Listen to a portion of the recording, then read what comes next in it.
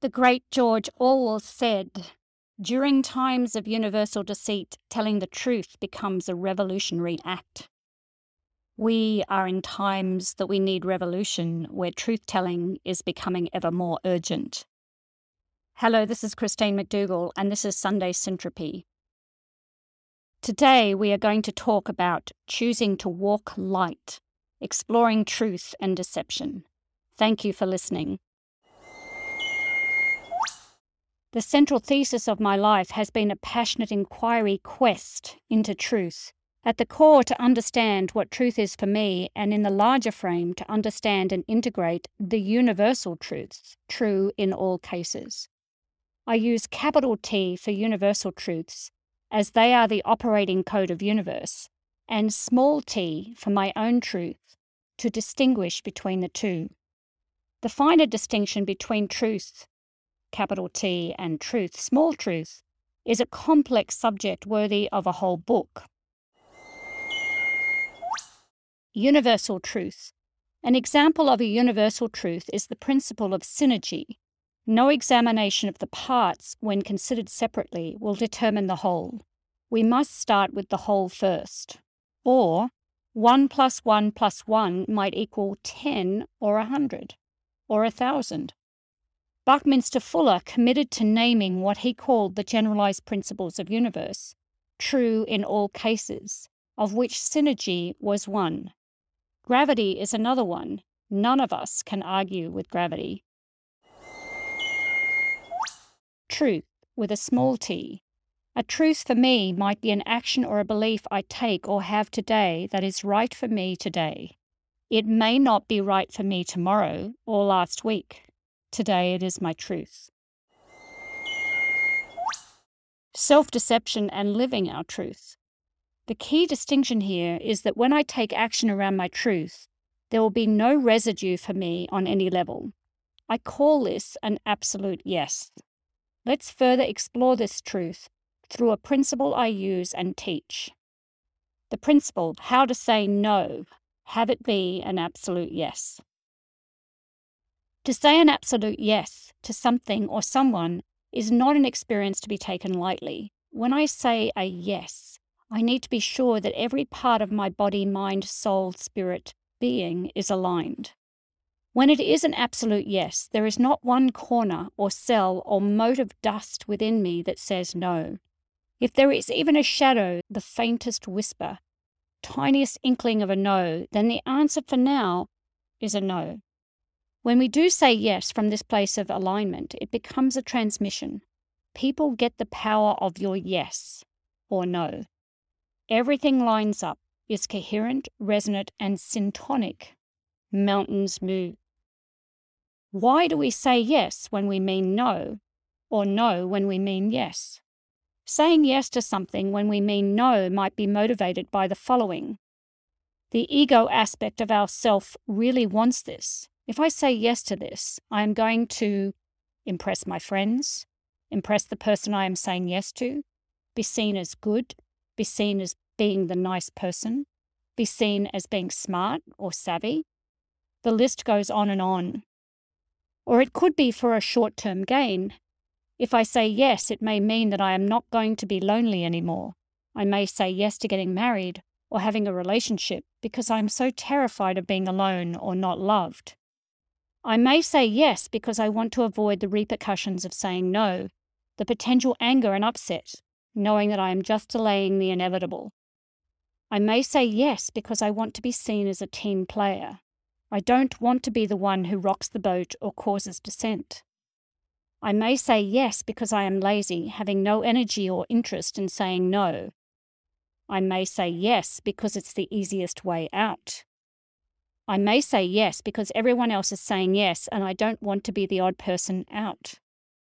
I may say yes because there is a perceived time pressure. Often this is a ploy and not real. Sales ploys are full of time pressures.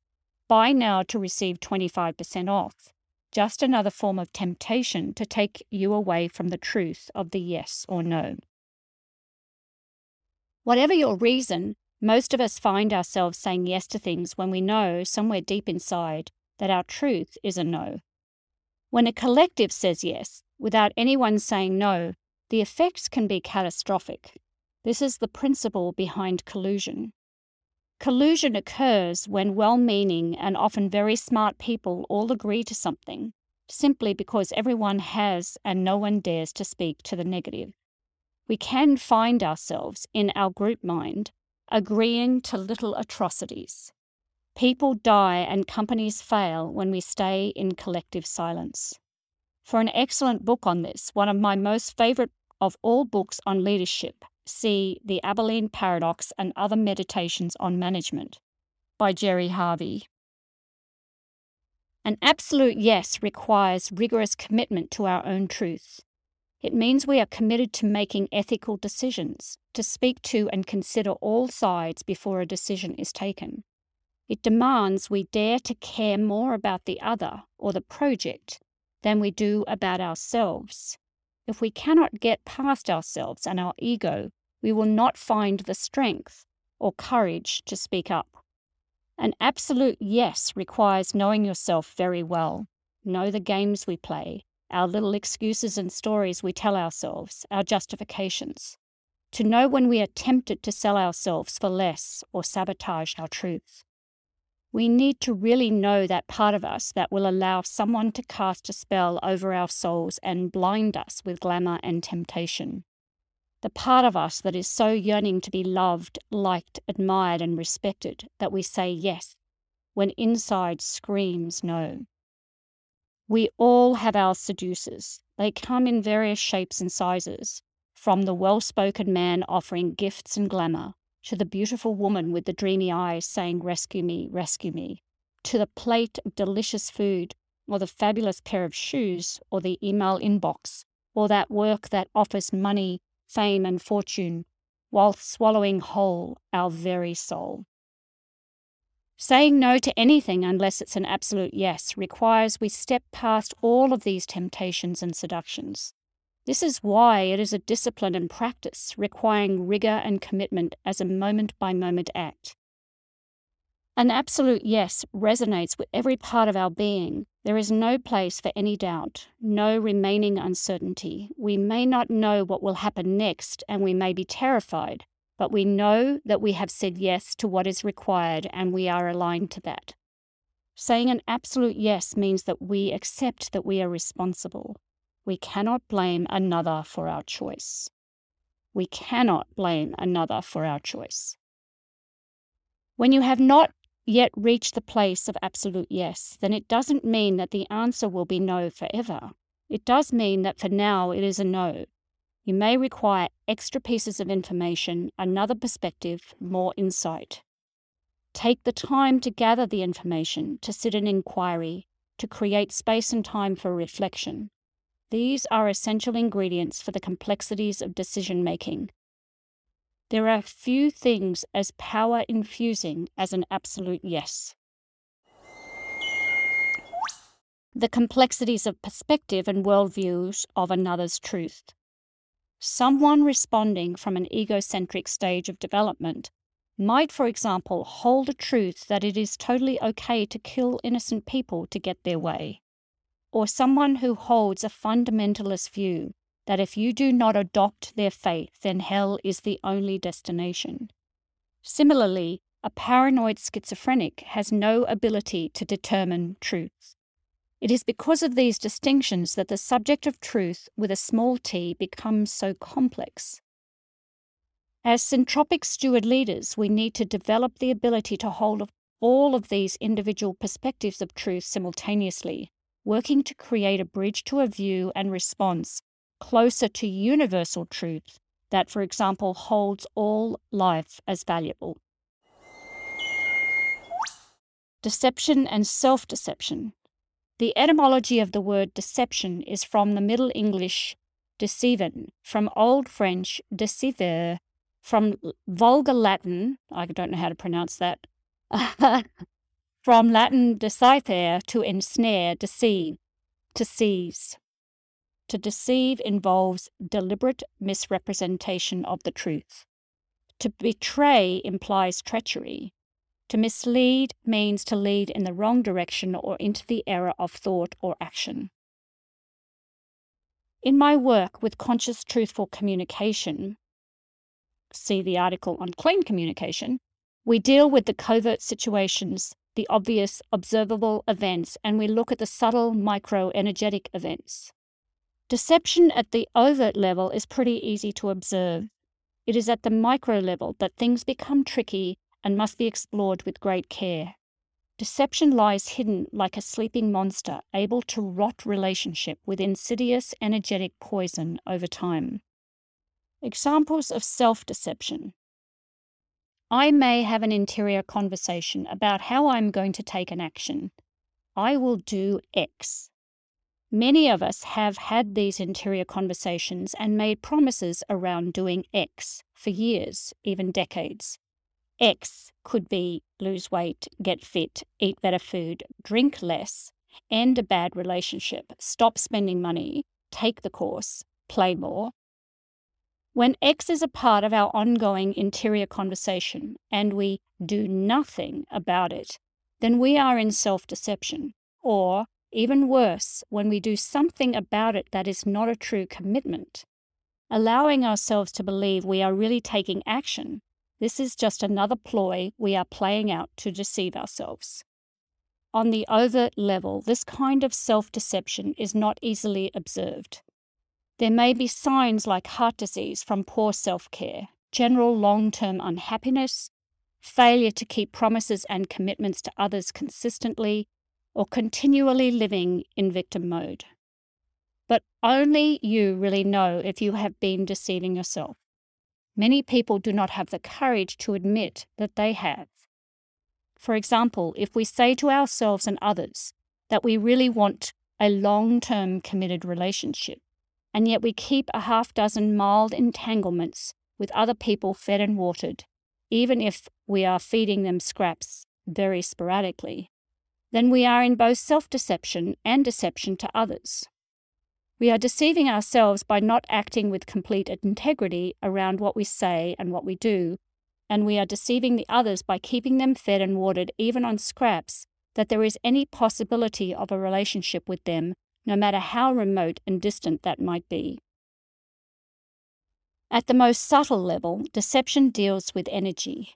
If my energy is aligned and clean, this means that what I think, what I feel, what I emote, and what I sense is what I say and do. Total congruence in my conscious communication to self and others. We have all been deceived, and we have all deceived ourselves and others. We know what it feels to deceive. At the overt level, you lie to someone blatantly. On the covert level, lying is also done by omission, withholding, not speaking. What we will do is come up with 1,001 very valid reasons why it is good to lie to the other or to withhold. However, at the energetic level, we are now carrying an energetic toxic charge, a psychological free radical. We are no longer free. Our energy is muddy and we become heavier, and the clarity of our perception and insight is diffused. Life flow will slow down. Synchronicity will fail us. Our vitality will be dimmed, even to a small degree. Multiply this one little transgression of withholding or lying by 10, and we get lead in our boots. Everything in our life becomes harder.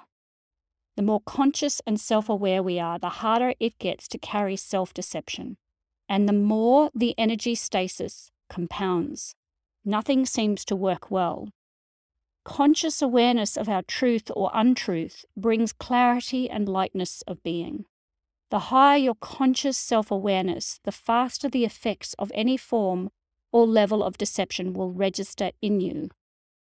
When others deceive us, very often some part of our subconsciousness knows. The energy is not clean, and unclean energy registers in our psyche somewhere. We may not have the conscious awareness of what it is. We may not have the language, but it will have registered.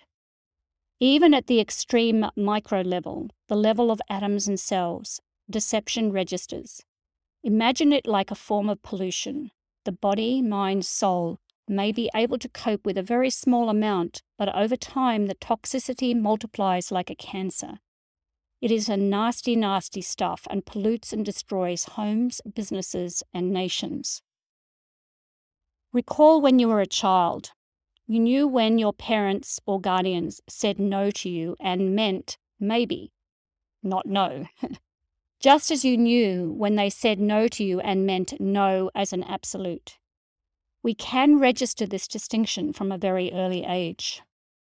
While we never lose this ability to pick up clean and crooked energy signals, clean being aligned and congruent, crooked being any form of untruth even on the micro level.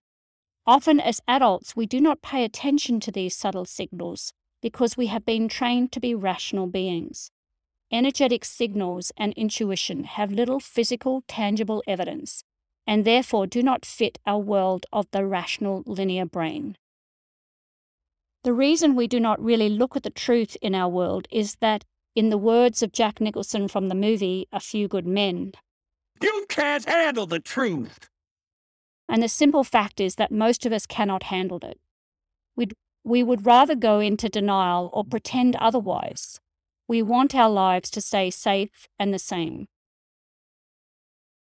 The fear of all that will unravel when we really take a deep breath and look at the truth is so overwhelming that most of us just don't do it.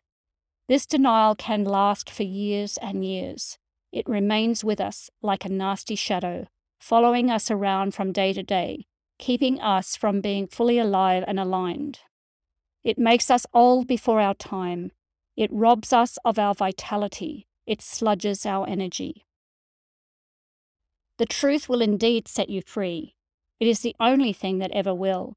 Extreme truth takes courage and always starts with you. It is the road less travelled and the path least taken for the simple reason that it is hard on the human level and incredibly joyous on the soul level.